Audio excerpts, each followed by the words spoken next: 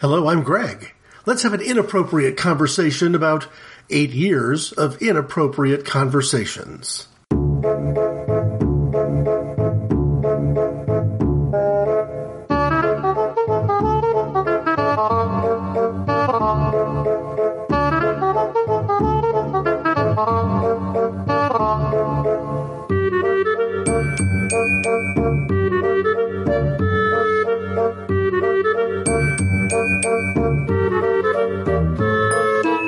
On March 7th, 2010, the very first of these inappropriate conversations was released on what was then identified as simply one of the many Podbean sites.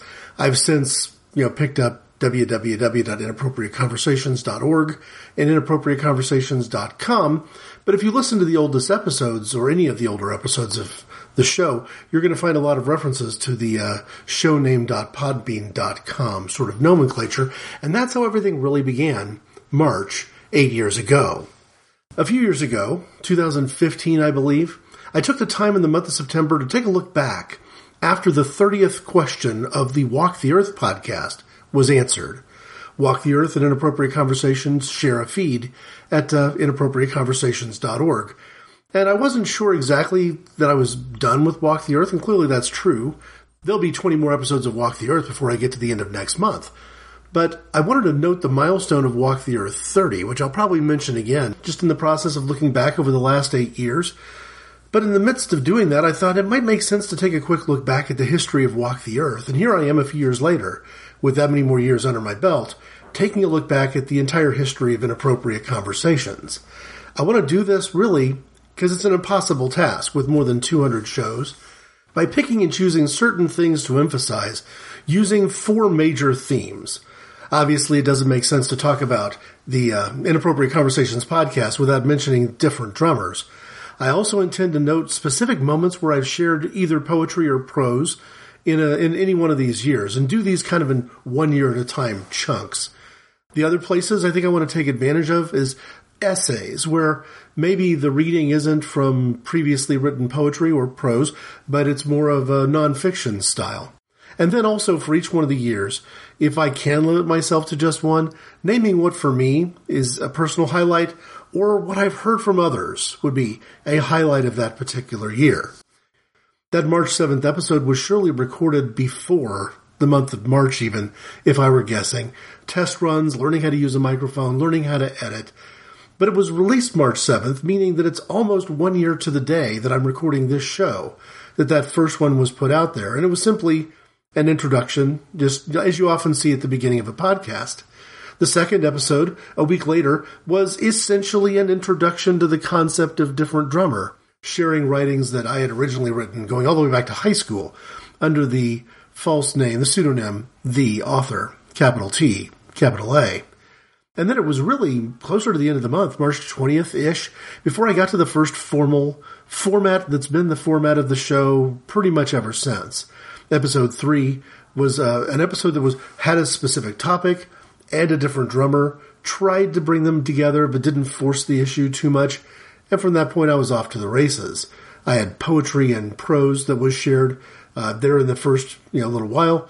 Prose in particular, early on, Inappropriate Conversations 5 featured a chapter of a novella that I called The Least of These, and number 7, a fable called Boiling Point. But those are not the things I wanted to highlight and emphasize for the first year of the show. I want to jump all the way to episode 22 and begin with the different drummer, because the different drummer was really a driving force for me to do the show. I don't know that I would have recorded Inappropriate Conversations if I hadn't had those tie-outs available to me. And although in many ways every single one I've ever named is on some level a favorite of mine, certainly in the area of film direction, when I got to the episode late that July called Art and the Strange Bedfellows, Luis Buñuel, the surrealist director, being the different drummer was really important for me. And he might have been the first of the directors that I named. Wasn't the first planned director. We'll get to that in a little bit in a different drummer segment that's going to come early in the show for this particular episode. But it was the one that I sort of circled and said, I know I'm going to be serious about sprinkling in movie and film references when I get to Luis Buñuel. From poetry and prose that first year, I've already mentioned a few pieces of prose I'd shared earlier. And maybe episode 20, chapter and verse, might be my favorite poem of the poems that I shared in the first year of Inappropriate Conversations. But I want to cite episode 23, the very next episode after the one where Luis Buñuel was a different drummer. This one, Salvador Dalí was a different drummer. But the main thing was that I was sharing a particular piece of poetry that had been recently written. I don't know that it had been written during the time that I was recording Inappropriate Conversations podcast, but I'm pretty sure that it was written during the point that I was forming ideas and beginning to do the planning. I called it Laws of Motion, and I used one of my personal points of view, and that's that the concept and physics of laws of motion apply reasonably well to interpersonal relationships too. From an essay perspective that first year, one of the two-part episodes, and there were a number of episodes that might have qualified as being two parts, started in one episode and hitting the topic again, maybe from a slightly different angle, an episode later. Inappropriate Conversations numbers 6 and 7 looked at politics that way. Numbers 20 and 21 looked at religion. Of course, key to the themes of the show are the interconnections between politics, religion, and popular culture. Popular culture being the two I just cited, episodes 22 and 23, looking at surrealism and other forms of controversial art. But in episodes 29 and 30, I literally did, for the first time, begin a topic in one episode that really wasn't quite complete until I picked it up with the episode after it. It was an essay that I actually split up, hitting a certain introductory point, stopping, and then coming back with episode 30. So I've cited both Inappropriate Conversations 29 and 30 from that late September, early October, beginning of the school year, time of year, to talk about prayer in school as a concept. Finally, for the first year of Inappropriate Conversations, the highlight for me, if I had to pick one, and it's kind of hard to make that choice to pick one, but the last episode recorded in calendar year 2010 was called Gone, But Not Forgotten, very near New Year's Eve, and it was a look back at my emotions, my response, my relationship with my sister who had died. And the different drummer for that episode was Tony Pucci, somebody who knew well the experience of having a dear sister who had died. But as far as different drummers go in this first year, there's a different drummer that's missing from this list. So this is the format I'm going to use for an 8-year look back. There's 7 more years, give or take, of this approach of picking and choosing shows. And part of the reason for that is that 200 episodes can be real daunting. And with SoundCloud, I've made an effort, and I've stalled on this, but I will pick it back up, to take little audio clips and put sort of hints, but pretty good hints, of what a particular episode was like by excerpting it and sharing it on SoundCloud. I can be found there as IC_Greg, and there are a good solid 100 of those that are up there already as I continue to move my way forward in time.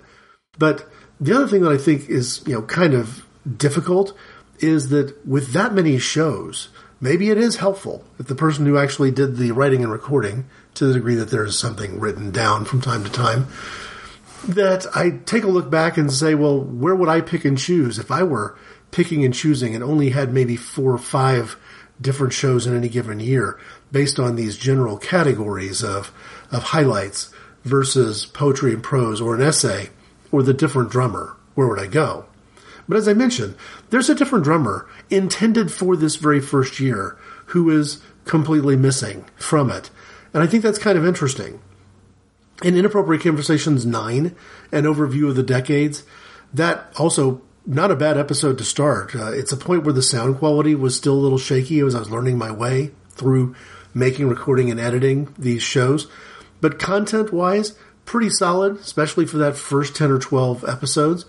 But the different drummer for that turned out to be Dee Dee Allen. She might be my favorite film technician in the history of movie as art. She's certainly my favorite film editor.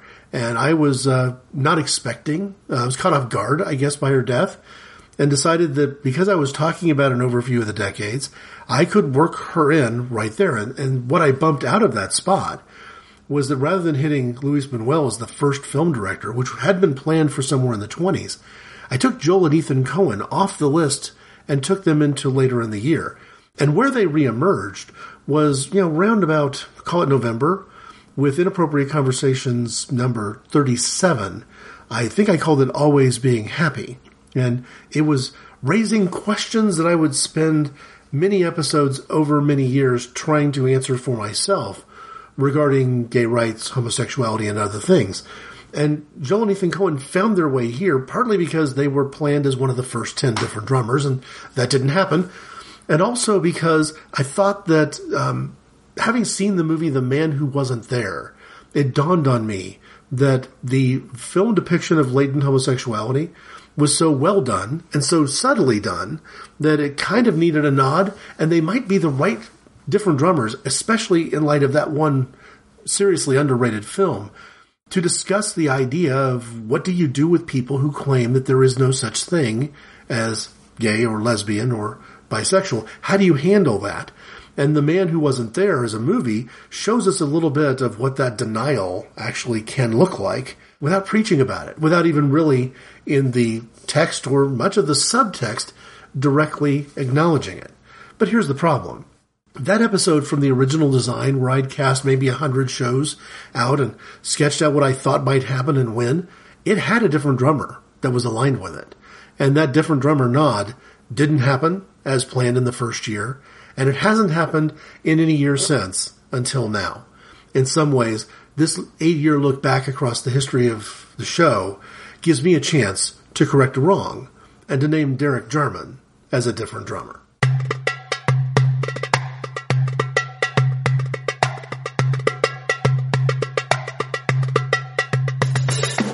Starting us off with a Wikipedia note, Michael Derek Elworthy Jarman was an English film director, stage designer, diarist, artist, gardener, and author. He was born in 1942 and died in 1994.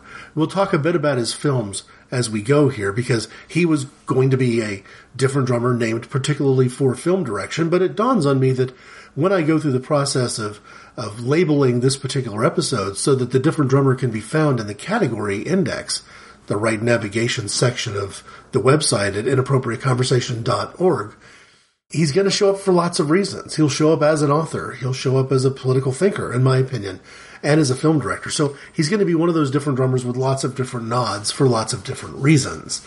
But before I get to the movies themselves, I want to talk a little bit about, well, I'm just going to share a little quote from Wikipedia because I think it stages this conversation pretty well. Jarman was outspoken about homosexuality, his public fight for gay rights, and his personal struggle with AIDS. On December 22, 1986, Jarman was diagnosed as HIV positive and discussed his condition in public. His illness prompted him to move to Prospect Cottage, Dungeness in Kent, near the nuclear power station.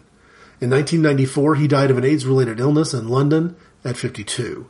His fame had stretched far beyond the connection of streets that he had lived on, and so the news of his death circled the world.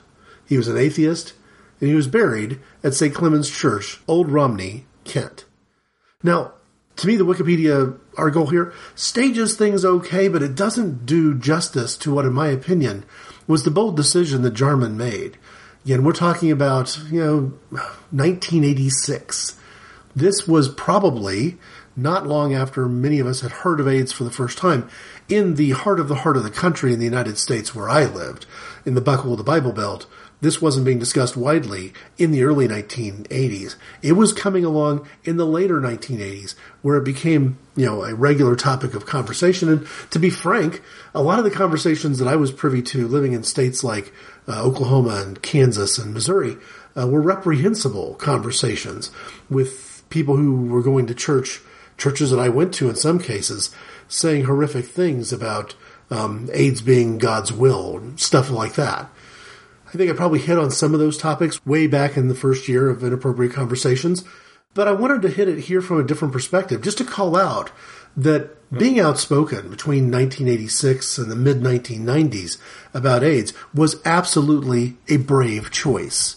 He was making himself a target, and he was doing so because I think he felt, at least in some of the interviews that I've seen online, in YouTube and other places, that there was a great danger of the invisibility of those who were stricken with this particular condition, and things were not going to get better in the wake of that invisibility.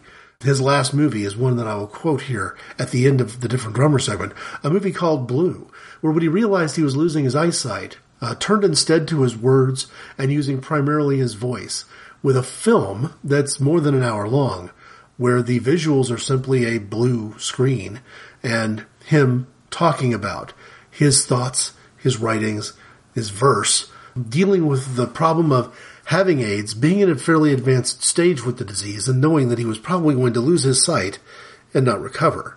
And how do you be a painter or a filmmaker or any other sort of visual artist after having lost your sight?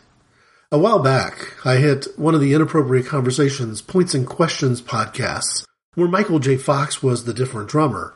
And in there, I kind of noted, just kind of casually, that you could understand why Fox, trying to get movie roles and continue his career as an actor, why he might conceal for a period of more than just a half dozen years a diagnosis of early onset Parkinson's, and continued to work without making much of a public statement about the disease until it became the point where it was so obvious he didn't really have any options. Contrast that with Jarman's approach with HIV, where he very quickly went from diagnosis to being very public about it. Public enough that perhaps he could cast a light on the issue, or perhaps public enough that he could cast a shadow behind him that people who needed to be concealed or protected from the glare could get that protection. By all accounts, a brave move. But I want to speak about Jarman primarily as a filmmaker. I had picked him for an episode dealing with questions that I had, things I did not understand and do not, on some level, understand about homosexuality, because he was both an outspoken proponent of gay rights and a film director. So, what is my relationship with the films of Derek Jarman? You can understand why him getting bumped from a topic meant for him left him off the list for so long. And here he is in an episode that's pretty close to being one of those feedback type shows where the entire episode is not built around a direct tie-in to Jarman as a different drummer. Well, part of the issue is that of the feature films that he's made, I haven't really seen that many. I've seen Jubilee all the way through, his second film from 1977. Have not seen his original feature-length film, Sebastian, at all. I have own a copy on Laserdisc of The Last of England. Have not seen it all the way through end to end. I find the movie to be tough going. We'll get here in a minute to why I think that's actually a compliment. And then I have read the screenplay just in the last few weeks of Blue, his last film, being frustrated by my inability to find a handy, accessible copy of the DVD. I could jostle a Netflix DVD queue and have it come to me in the mail, but I didn't do that in a timely fashion, so that option wasn't available. And other options in terms of watching it via Amazon Prime didn't seem to work. YouTube had pieces and parts cut up, like the way YouTube will often do, where to see it all you have to do it in chunks, and you have to find all of those chunks that someone else has shared online. So I chose instead to read the screenplay and then put that together with a few clips to get a sense of not just how it read, but how it sounded. But for a dozen or more movies, that's it. One I've seen, one I've read, and one I own and want to see, but just haven't gotten around to yet after something like 2 decades. The Last of England was released in 1988. I probably bought it in the middle of the 90s, so no more than a decade later. And I've had it all this time. I've had it in a format that I've had to figure out whether I can continue to own and sustain, and the answer seems to be no to that. But I also think that looking at feature-length films by Jarman is a little bit of a disservice, because a lot of what made him such an inspirational filmmaker was short form. He is well known for music videos he did over the years for groups like Pet Shop Boys and the Smiths, Bob Geldof, and others. And he also, using 8mm as a film media, had done a lot with short films and very sort of experimental filmmaking from the very beginning, going all the way back to maybe 1971. I view Jarman as an experimental filmmaker and esteem him in that context. And it really is hard to look at any of his movies, save maybe Caravaggio or Wittgenstein, and come away with the conclusion that his filmmaking is anything other than experimental. War Requiem, the soundtrack is the music behind that, and it's essentially, more or less, a silent film from that perspective, but so much more because the music isn't background. The music is in many ways foreground. And The Last of England, of course, being a political diatribe, a polemic, if you will, about the Thatcher era in England, making it very much in sync with the tone and the vibe of Inappropriate Conversations. I'd say that's also true when you look at Jarman's last work, as if it were a nostalgia piece. I found Blue the screenplay at a website called queerculturalcenter.org/pages/Jarman. You can find it from there. But in the midst of that screenplay, which again probably doesn't do justice to the voice, we don't think of Jarman as being a performer in the strictest sense, or even an actor, but he has a very good and distinct speaking voice, which, while he was losing his sight and struggling with that, he still had a voice and was willing to use it. From near the end of Blue, this paragraph caught my eye. Jarman says this: I caught myself looking at shoes in a shop window. I thought of going in and buying a pair, but stopped myself. The shoes I am wearing at the moment should be sufficient to walk me out of life. If Inappropriate Conversations is about nostalgia, and not just the intersection of politics, religion, sex, drugs, rock and roll, other not-for-dinner topics, then this particular quote from this particular film, Blue, is a pretty good example of someone who was able to use moments of nostalgia to pull all of those things together. There is whimsy, but appropriate moments of rage in his writing, as he realizes he's about to walk out of this life. And I'm a little bit sorry that circumstances played the way they did. The death of Dee Dee Allen, for example, threw off my schedule and left Derek Jarman off the list all the way to this point. But I can honestly say that every different drummer the rest of the way on Inappropriate Conversations is not a different drummer that was penciled in as part of the first 115 or so. And now that I've finally done right by citing Jarman, I feel pretty good about whatever unpredictable things may happen on the different drummer segments going forward.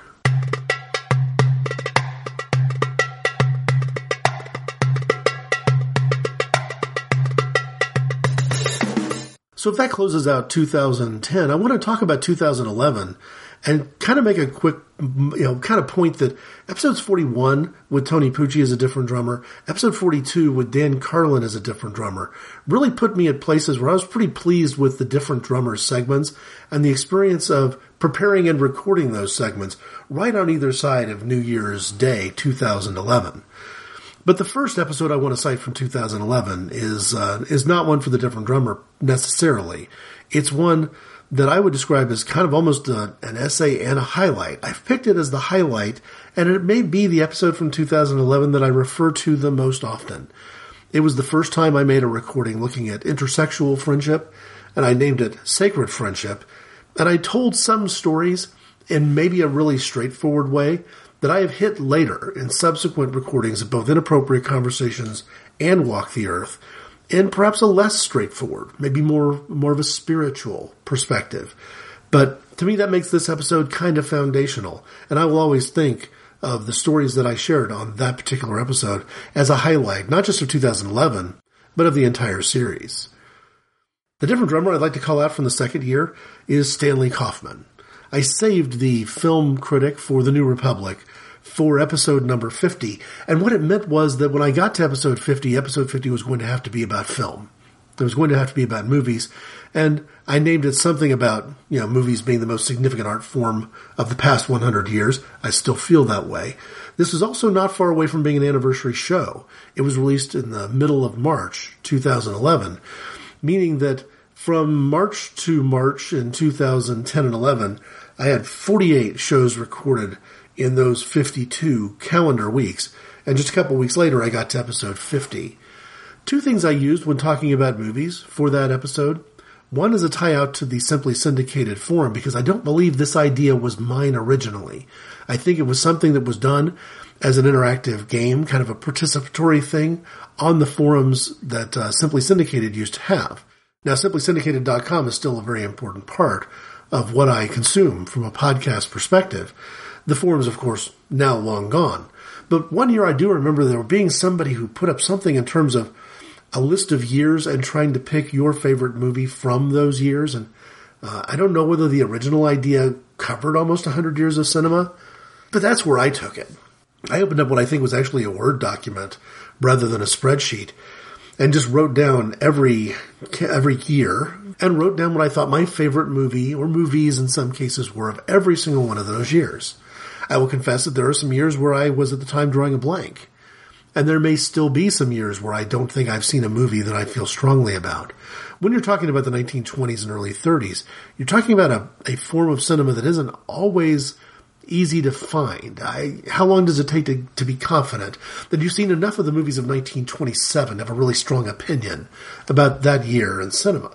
So there were some years where I didn't really have a point of view, but having gone through the process of participating in an online conversation and making those notes really helped me talk about 100 years of cinema from that perspective. The other thing I used to drive episode 50, and which makes it not just a different drummer call-out, but in some ways a bit of a highlight for me, was it gave me the opportunity to share what is one of my concepts, and it's a concept I call better pictures. The Academy Awards were just this past weekend as I'm recording here in 2018, and it always dawns on me when I'm watching a best picture kind of a situation that there is this idea out there of better pictures. What I mean by that is these are the movies which are either the runner-up to that one, the best picture is truly conferred in a way that makes sense, or sometimes better can be used in a different sense to say, hey, this movie may have just won best picture, but I think this one is better than that. So two different ways of thinking of the concept of better pictures. And what I did for that is I took every year from 1939, where my anchor was The Wizard of Oz, to 1993, where my anchor was Schindler's List. And for every year in between those two spans, I made a specific note of what I thought the better picture was. And that also gave me fodder to talk about movies from an historic perspective in Inappropriate Conversations number 50. In the very first year, maybe in the fifth episode of Inappropriate Conversations, I talked about a chapter, not all of a chapter, but most of a chapter, from a novella that I'd written called Selective Perception, a neo-surrealist long form of short story. The idea behind that was coming up with a Lenten writing experiment of having 40 completely different styles of writing, everything from poetry and prose, but also recipes, grocery lists, dialogue, music lyrics, and putting that together to where the notion was over the course of 40 days during Lent, you're writing a little bit every day and you're changing styles every time. And when I get to the second year, 2011, and Inappropriate Conversations number 52, intended to be released on April Fool's Day, might have been released slightly before, slightly after. It's hard to hit the mark sometimes when you're trying to do something in alignment with a holiday. But I also went back to that particular set of writings and a different chapter in that short story with some first-person comedy. I am still pleased, maybe not with the delivery. I'm not a stand-up comedian and should not pretend to be. But with the writing itself, I've felt pretty good about it. This is one of the more humorous experiences of my life, going back to like that freshman year in college and relating that story from the perspective of comedy in the first person. So that would be the poetry and prose entry. I'd like to end 2011 with a focus on essay. A good handful of times in 2011, I looked at the issue of abortion from different perspectives and in different ways. I believe it's 5 episodes. It could be more than 5 episodes, but I'm going to name 5 and work back from the end of the year to the 2 episodes back to back that I want to cite as my essay episode of 2011. I talked about adoption as heroism, also an essay episode, in Inappropriate Conversations 74 from November of that year. A month earlier, in episode 72, October, I hit Truth or Consequences for Christians. I would hit this topic of Christians who lie more times in future years, but this one was lies with a specific focus on lies told within the context of pro-life politics by self-proclaimed Christians. In September, I hit some talk, among other topics, related to Puritans and some of our false notions about the Puritans in Inappropriate Conversations 69, which I think I jokingly called 69 Reasons We Shouldn't Trust Our Pure View of the Puritans. There weren't 69 of them, but there were more than just a couple, and abortion was among them. But really, I set down my marker about my point of view about abortion as an episode in a back-to-back one, coming out in June of 2011, Inappropriate Conversations 59 and 60. These were in many ways answers to questions I'd raised in 2010, the very first year, with, I believe, episode 36, Misconceptions about Abortion, pun intended, But here, 59 and 60, I answer it with a genuine essay episode. Half of them told in the first, the other half told in the second, and I titled them as you'd expect, 10 Areas of Agreement About Abortion, Part 1 and Part 2. Many years have gone by since I recorded that episode. Many years before had gone by since I'd written the original essay. I have shared this on many occasions with friends and family. I'm still yet to think there's any reason why I should deviate from the course, from the worldview that's covered inside that two-part episode. Inappropriate Conversations year 2012 is, I'm going to have to confess, probably my favorite year in the history of the show. Seems weird. Here we are in 2018. I'm looking back 6 years, and I'm still looking back fondly across those years at that particular season. I don't know how much I want to trust the Google Analytics on this, but I did do a comprehensive end-to-end search from the point that I originally began using Google Analytics, which doesn't take you back to 2010, but I believe in 2012 I was using the tool and I was tagged appropriately and everything was working the way it should. And gotta say, I'm a little bit curious as to the numbers for 2012 not necessarily being, well, not being any higher than they were in the years that followed immediately after. I wouldn't describe 2012 for listenership as being the high watermark of Inappropriate Conversations, and yet it still has a lot of my favorite moments. The year began pretty early with episodes 79, 80, and 81 back to back. The first two of those, in fact later on, episode 90, 79, 80, and 90, would pick up on that sacred friendship idea that I introduced in the very first, the beginning of 2011, the first calendar year of this podcast with episode number 44. But in 79, I went back to high school. In 80, I extended that into college. And in 90, I kind of mopped up all of the details in between. Not the first time, obviously, that I talked about sacred friendship or intersexual friendship. And it still wouldn't be the last. But I'm not 100% sure I've hit it any better, at least not from an Inappropriate Conversations perspective, than I did in number 80. 81, well, I'm not going to call it out as a highlight, so easily could be. And it tells you a little bit about my feelings for and the strength of some of these shows going back to 2012. 81 was a Valentine's Day episode, February of that particular year. And for that, I basically was talking about singing a song for lovers. And the highlight for me was really right at the beginning of the episode, or very near the beginning of the episode, me and two friends of mine, Karen from the U.S., and Laura from the UK, did a group reading of, in its entirety, Song of Songs, or Song of Solomon, depending on how you decide you want to name that particular book in the Old Testament. And it was really a delight. The most complicated edit that I had done in any of the first 81 shows that I'd edited. And I think anybody who's done podcasting before and done it in a DIY kind of a way, we'll say there's a consensus that the hardest part is really probably the editing.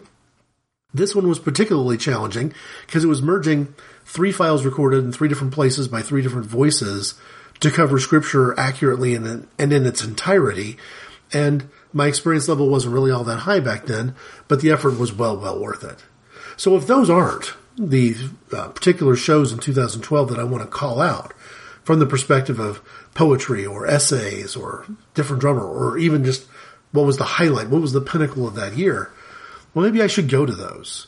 The Different Drummer first, Inappropriate Conversations 87, released in April of that year. I believe it was recorded either right before or right after I went on a vacation to Hawaii, maybe recorded before and released during that vacation in Hawaii.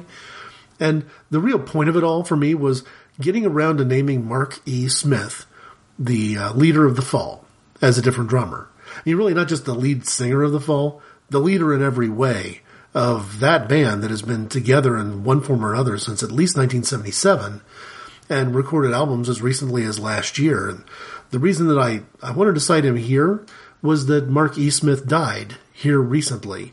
And I really believe there's not going to be another popular musician, and maybe you put popular in air quotes. The Fall was certainly not a top 40 kind of a band, but I don't believe there's going to be anybody else in the music industry today, any modern music figure, whose death is going to hit me as hard as Mark E. Smith. I was on board from the very first album, Live at the Witch Trials. In fact, at a time when I didn't even know whether that was actually the first album or not. I probably spent the better part of a decade wondering what the album before that one was, because back before the internet, probably 1980, 81, somewhere in there, 82 at the latest, I picked up that album. And you just didn't have the ability to get that kind of quality biographical information about a band as arguably niche as The Fall. But to me, Marky Smith, great example of a different drummer, somebody who marches to his own beat, does it his own way, and at times didn't seem to care if anybody else was listening. From a poetry and prose perspective, I'll always have a soft spot for Inappropriate Conversations number 93. There's many reasons for it. First, I shared a couple of pieces of my own poetry on that show, and so it might have been one of the first poetry shows that included me. I shared words per minute, for example, as one of the older poems that I brought up and read through in the course of that. My daughter and I shared a moment of a shared reading of Stop the Bleeding, another one of my poems. But another reason that poetry prose episode I think is important for me is that it was one of the first direct points of interaction between me and the podcast Greetings from Nowhere. Now, Greetings from Nowhere spent the better part of the last year or so discontinued, appearing really maybe only once during the last, year or so for a reunion to do a live broadcast on Pride 48 that, because, again, they discontinued, wasn't even available on their feed. It came out on the Satyr-Sphere feed. But that's kind of, Greetings from Nowhere. They're back now doing episodes maybe at that, less at that hard-to-sustain weekly clip and more once or twice a month. And they will be at Pride 48 this year in New Orleans. This year, Pride 48 in New Orleans, last week of August. More information about that is available at pride48.com. Leaving the poetry and prose behind for now, the essay, less of an essay and more of a sermon presented in church and then represented here on Inappropriate Conversations. Episode 97, I think, came out in August of 2012. Any one of us is not all of us. I think I might have even called it just anyone being ashamed. And it wasn't the first time that I shared a sermon on the podcast, but I feel like it's still one of the best, both in terms of the quality of the material and the depth of the material, but also I think the presentation went pretty well, as I recall. Well, what's the highlight? I mentioned earlier, episode 81, Valentine's Day, and obviously in the month of September, I was going to inevitably hit 100. If 97 came out in August, 100 was going to come out in September, and that was a milestone. And for anybody who's heard me talk about it before, it's not a bad place to hear the history of this show. This is an 8-year look back, not a history. I don't need to repeat myself. Those origin stories are covered pretty well in episode 100. But to me, the highlight has become Inappropriate Conversations number 106, released in very early December of that year. The target had been actually late November to tie in to Harvey Milk, who was the different drummer. I called it The Violence of Denial. It's a longer than average episode, clocking in probably closer to an hour and a half than an hour.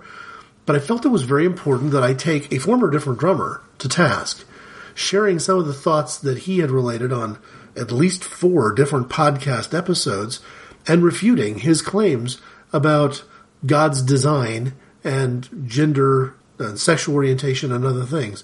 And referring to it, I think, quite appropriately as the violence of denial. That when you deny that someone is who they say they are, you're actually committing an act of annihilation against them. And I refute John Eldridge's points from his podcast in a very thorough and detailed way, including moments along the way of openly musing about whether or not we should all stop, feel pity, and say a prayer for the wives of these men who seem to have such an insufficient understanding of human sexuality that it would not be beyond the realm of possibility that they, like Pat Robertson, are married to women who have never actually experienced orgasm within their most intimate of relationships. I suggest that because Pat Robertson on his 700 Club TV show a couple years ago openly said that he didn't think women were even possible. It was even possible for a woman to experience sexual pleasure. Not even recognizing the irony of him being a man who'd been married to a woman for many, many years, openly suggesting that her experiencing orgasm was some kind of a medical impossibility. That is just one of the moments from Inappropriate Conversations 106, very early December of 2012. coming near the end and really providing a real highlight at that, again, close to the end of that year, still remains my favorite year in the history of the show. Hi, this is Will Tristrammer for Those About to Rock, saying that if you like to listen to three guys break it down and talk about the seminal heavy metal albums of our time, go to simplysyndicated.com. You won't find it there, but we try our best.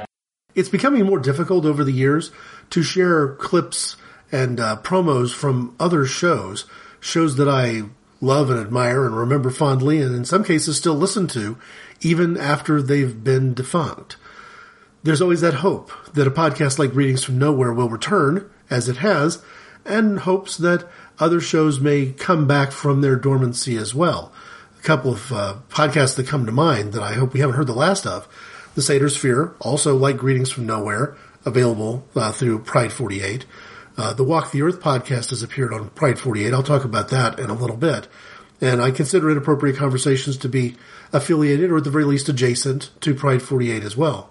When you look back as far as Simply Syndicated, and many of those promos are for shows that don't exist anymore. For Those About to Rock, I like to think that the show itself still exists, even if the format has changed dramatically lately. Will's voice and very solid hard rock and metal music can still be heard from time to time on the podcast For Those About to Rock, available through simplysyndicated.com. For me, the year 2013 began right off the bat with early episodes that featured both an essay and what I'm going to call the highlight of the year. The essay from late January was Saying No to Myself. And in that essay episode, I explored the concept of, another Lenten writing experiment that I'd done called Letters to Myself. The idea was picking key emotional relationships over my life and writing a letter that would never be sent from me to that person or to my remembrance of that person. I didn't get all the way through 40 of those letters, and I still have to this day felt very comfortable saying this was a writing project that should not be shared. But I did share pieces of it, a little bit of the introduction, for example, to explain kind of the concept itself, because I wanted to pick sections from two or three of them and talk about the idea of what it means to say no to yourself in terms of dealing with or addressing sexual temptation. So a somewhat risky, aka brave kind of an episode, very early in 2013. That was Inappropriate Conversations 112. The very next episode, coming out in February of that year, number 113, Raised on Robbery, or What I Learned from the Barrel of a Gun. And I'm calling that the highlight of the year 2013. It was not that there weren't other shows that I feel real strongly about, but it's one of the ones that I think, when I look back on that year in totality, that's the one that I kind of point to. Sadly, part of the reason I feel that way is that before I got into my own experience of being the victim of an armed robbery, I talked a little bit about what had happened just a few weeks earlier in Connecticut with children being fatal victims of school-related gun violence. I addressed what, from my perspective, was the answer to whether we should arm teachers. And if you're curious about how that played out and how I connected it to the topic of that particular show, it's available on the feed at inappropriateconversations.org. Number 113 was released in February of 2013. A close runner-up for the essay entry came out in April of that year, a two-parter, one called Original Ideas, the other called Where Would I Be Without God? Part of the reason I'm not citing it here is that it was originally, and almost in some cases verbatim, writing shared on the forum at simplysyndicated.com. It felt like for a lot of people who've known me in that capacity as a part of the Simply Syndicated community, it would have been a repeat. It wouldn't have been terribly original. The poetry episode from 2013 came in June, right around the time that class reunions would be popping up. My high school's done a very interesting thing, and I haven't participated in one of these reunions since the 10th, but they don't necessarily feel like they've got to stick with base 5 or base 10. They will have a 36th reunion, They don't really care. And I'm delighted to see that some of those folks are still able to get together and, more importantly, willing to get together. On this poetry and prose episode, Inappropriate Conversations 122, I shared in an essay called Past Tense an actual kind of remembrance of the reunion that I did attend, the one I went to. But I really cited this one more for poetry and a poem I shared called Disappear Here. One of the things I've done with SoundCloud, even in situations where I haven't necessarily kept up with the pace I intend on pulling kind of callbacks and flashbacks to old Inappropriate Conversation shows, is where I have shared a complete work, a poem like Disappear Here. IC_Greg on SoundCloud.com may be a place where you could find just that poem. If it's my own work, I may have pulled it. In fact, I know in this case I did pull it and create just a smaller SoundCloud post of just the poem. 2013 is interesting for another reason. It's the year that Walk the Earth as a podcast began.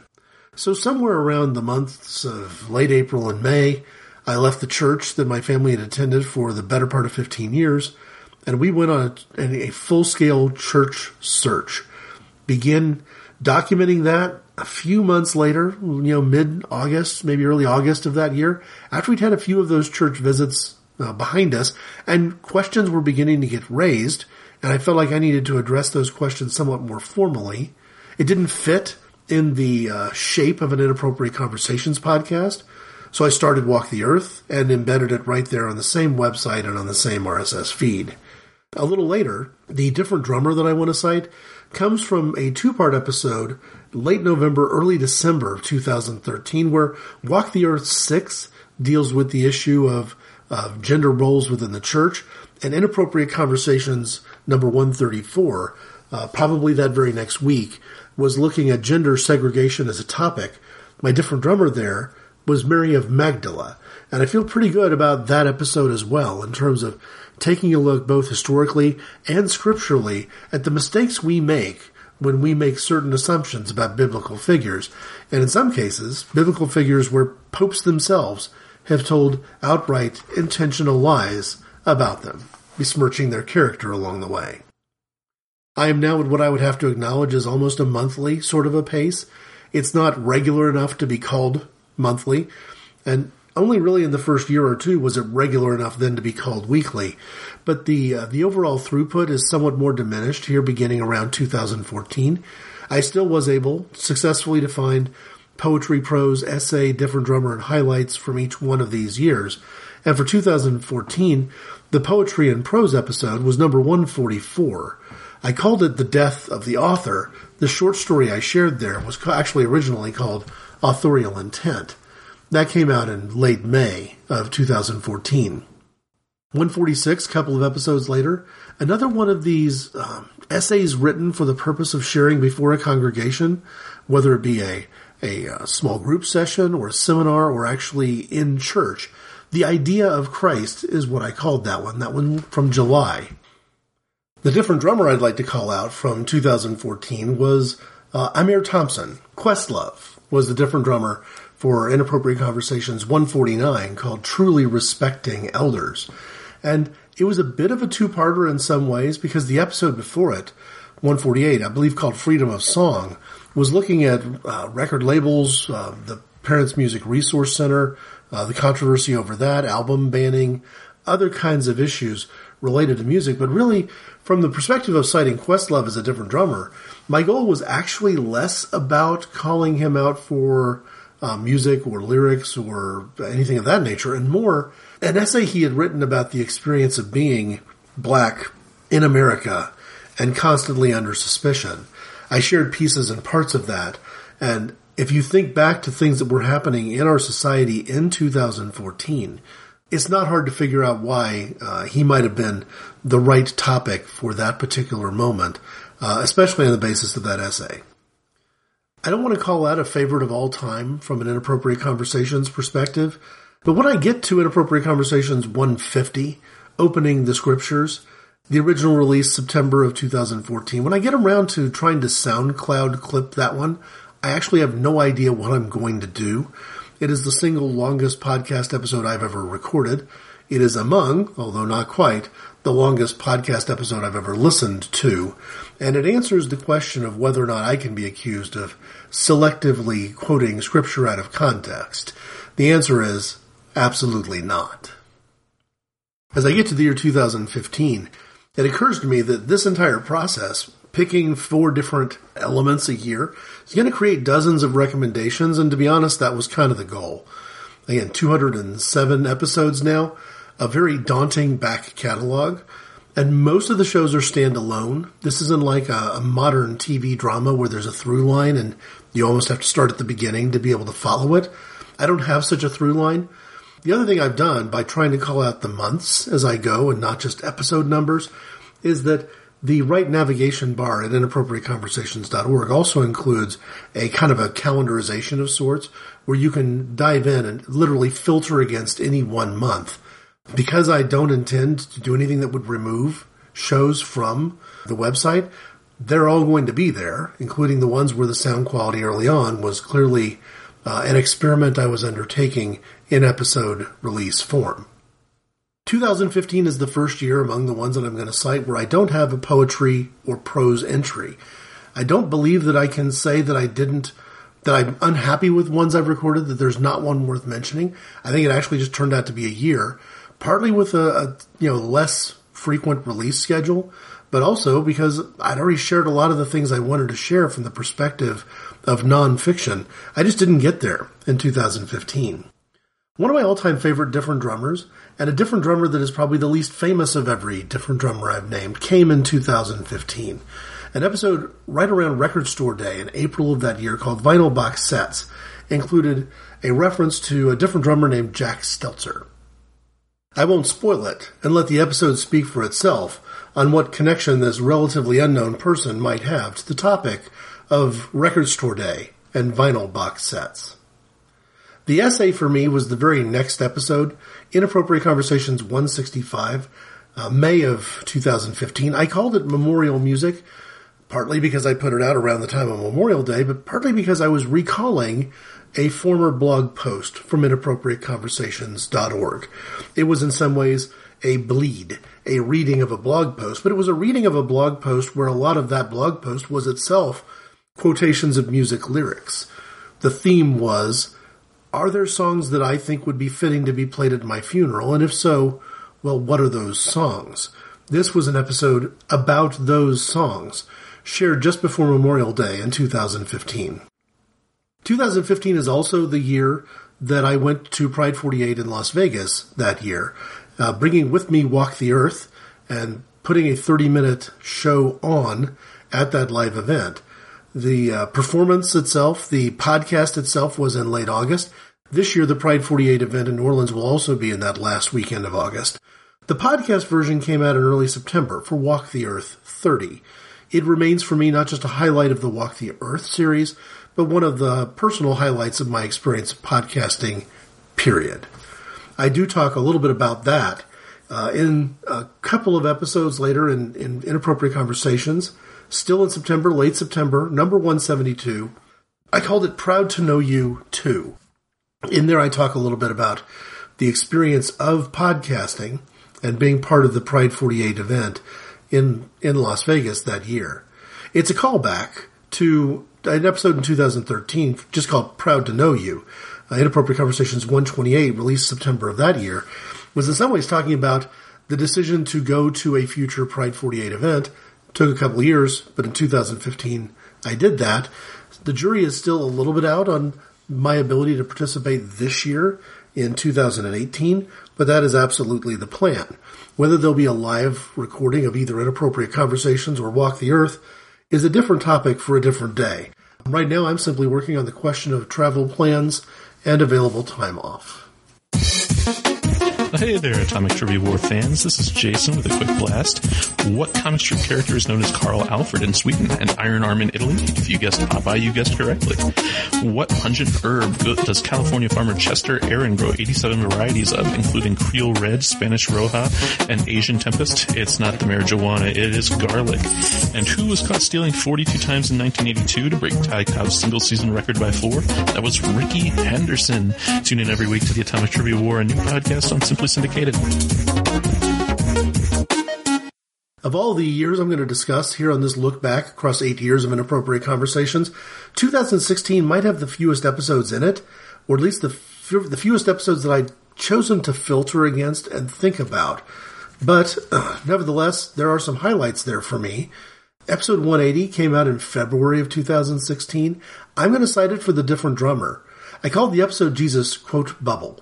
And what I was trying to do with the Jesus quote bubble was put the words of self-proclaimed conservative Christians, the religious right, the Tea Party people, into the mouth of Jesus just to see if those words fit in any way whatsoever. And the answer, of course, they don't.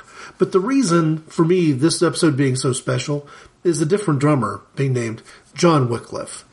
Now, there's a lot of controversial figures in the history of the Protestant movement, and many of them were executed by the Roman Catholic Church and others along the way, because the Protestant movement had many extremely controversial ideas, including the controversial notion that you shouldn't have to learn Latin to read the Bible, or Greek, or Hebrew, or anything else, that the Bible should be translated into a language that the common persons living in that community could understand. John Wycliffe was one of those people, leading the charge to put the Bible into words that your average believer could understand. And the church didn't get a chance to execute Wycliffe during his lifetime. Part of the reason that I really love this figure in church history is what happened to him after his death. The church came along later, realizing that he had created a common English language translation of the Bible, dug up his bones, and burned 200-year-old bones in effigy. That's a different drummer.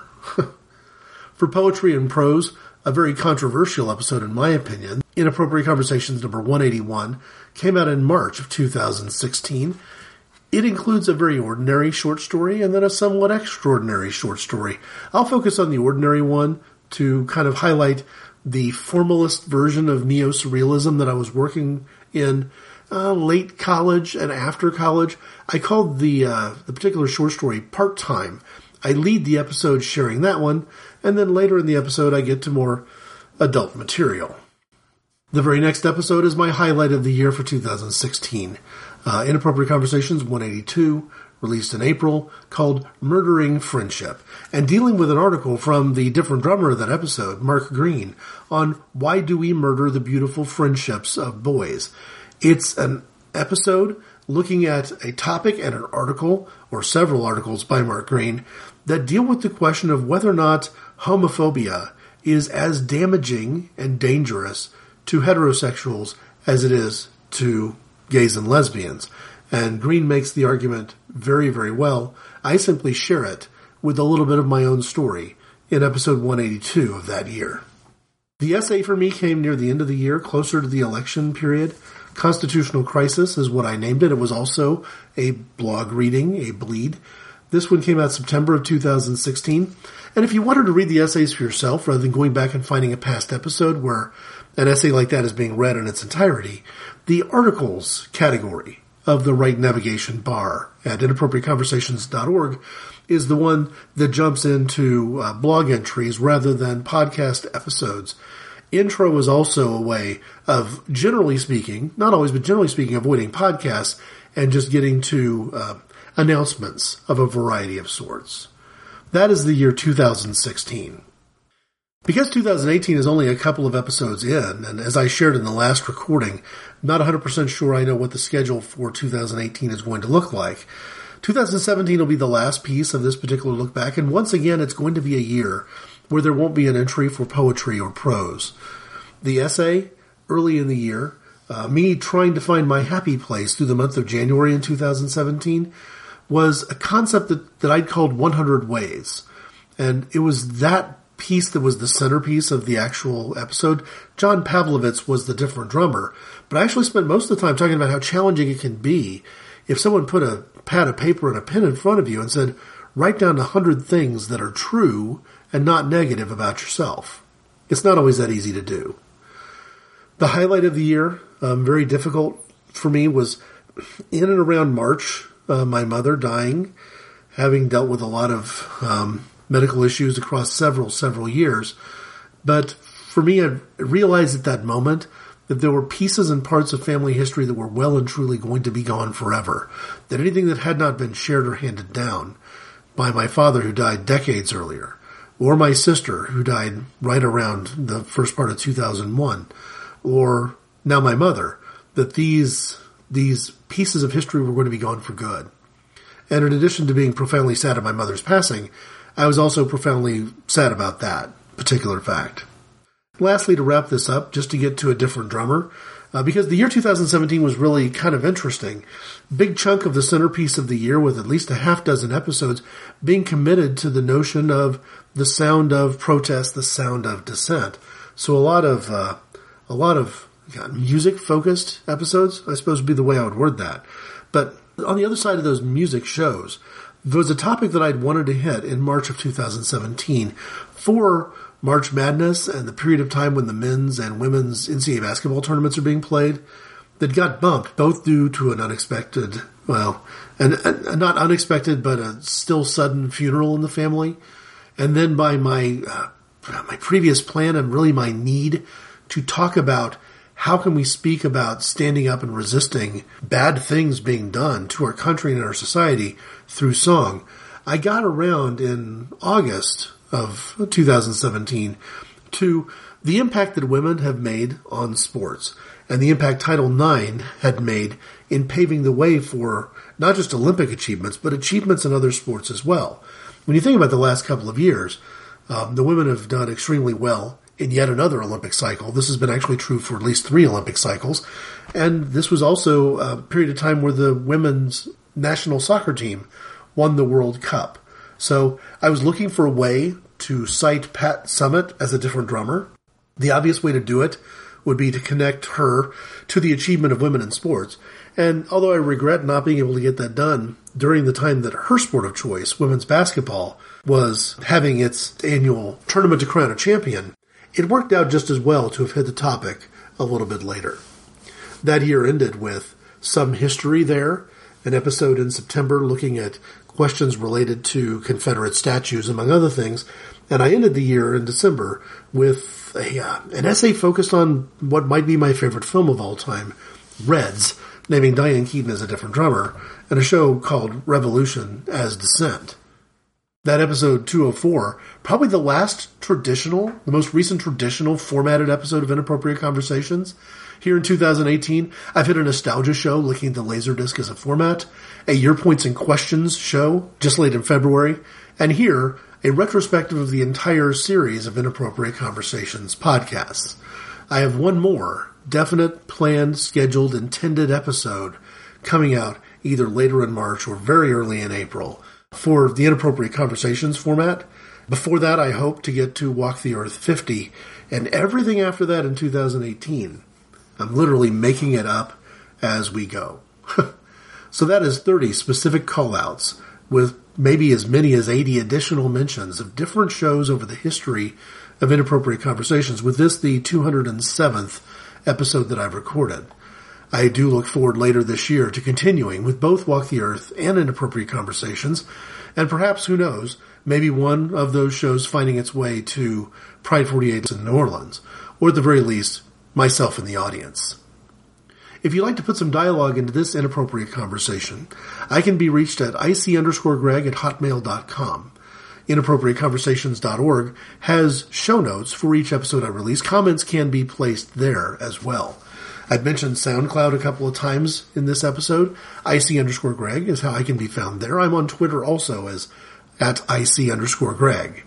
The show, Inappropriate Conversations, has a Facebook page listed as a cause. Walk the Earth also has a Facebook page. And in addition to being able to find Inappropriate Conversations as a podcast at places like iTunes and other podcatchers, the show is also available on Stitcher Smart Radio. Thanks for listening, and thanks for 8 years.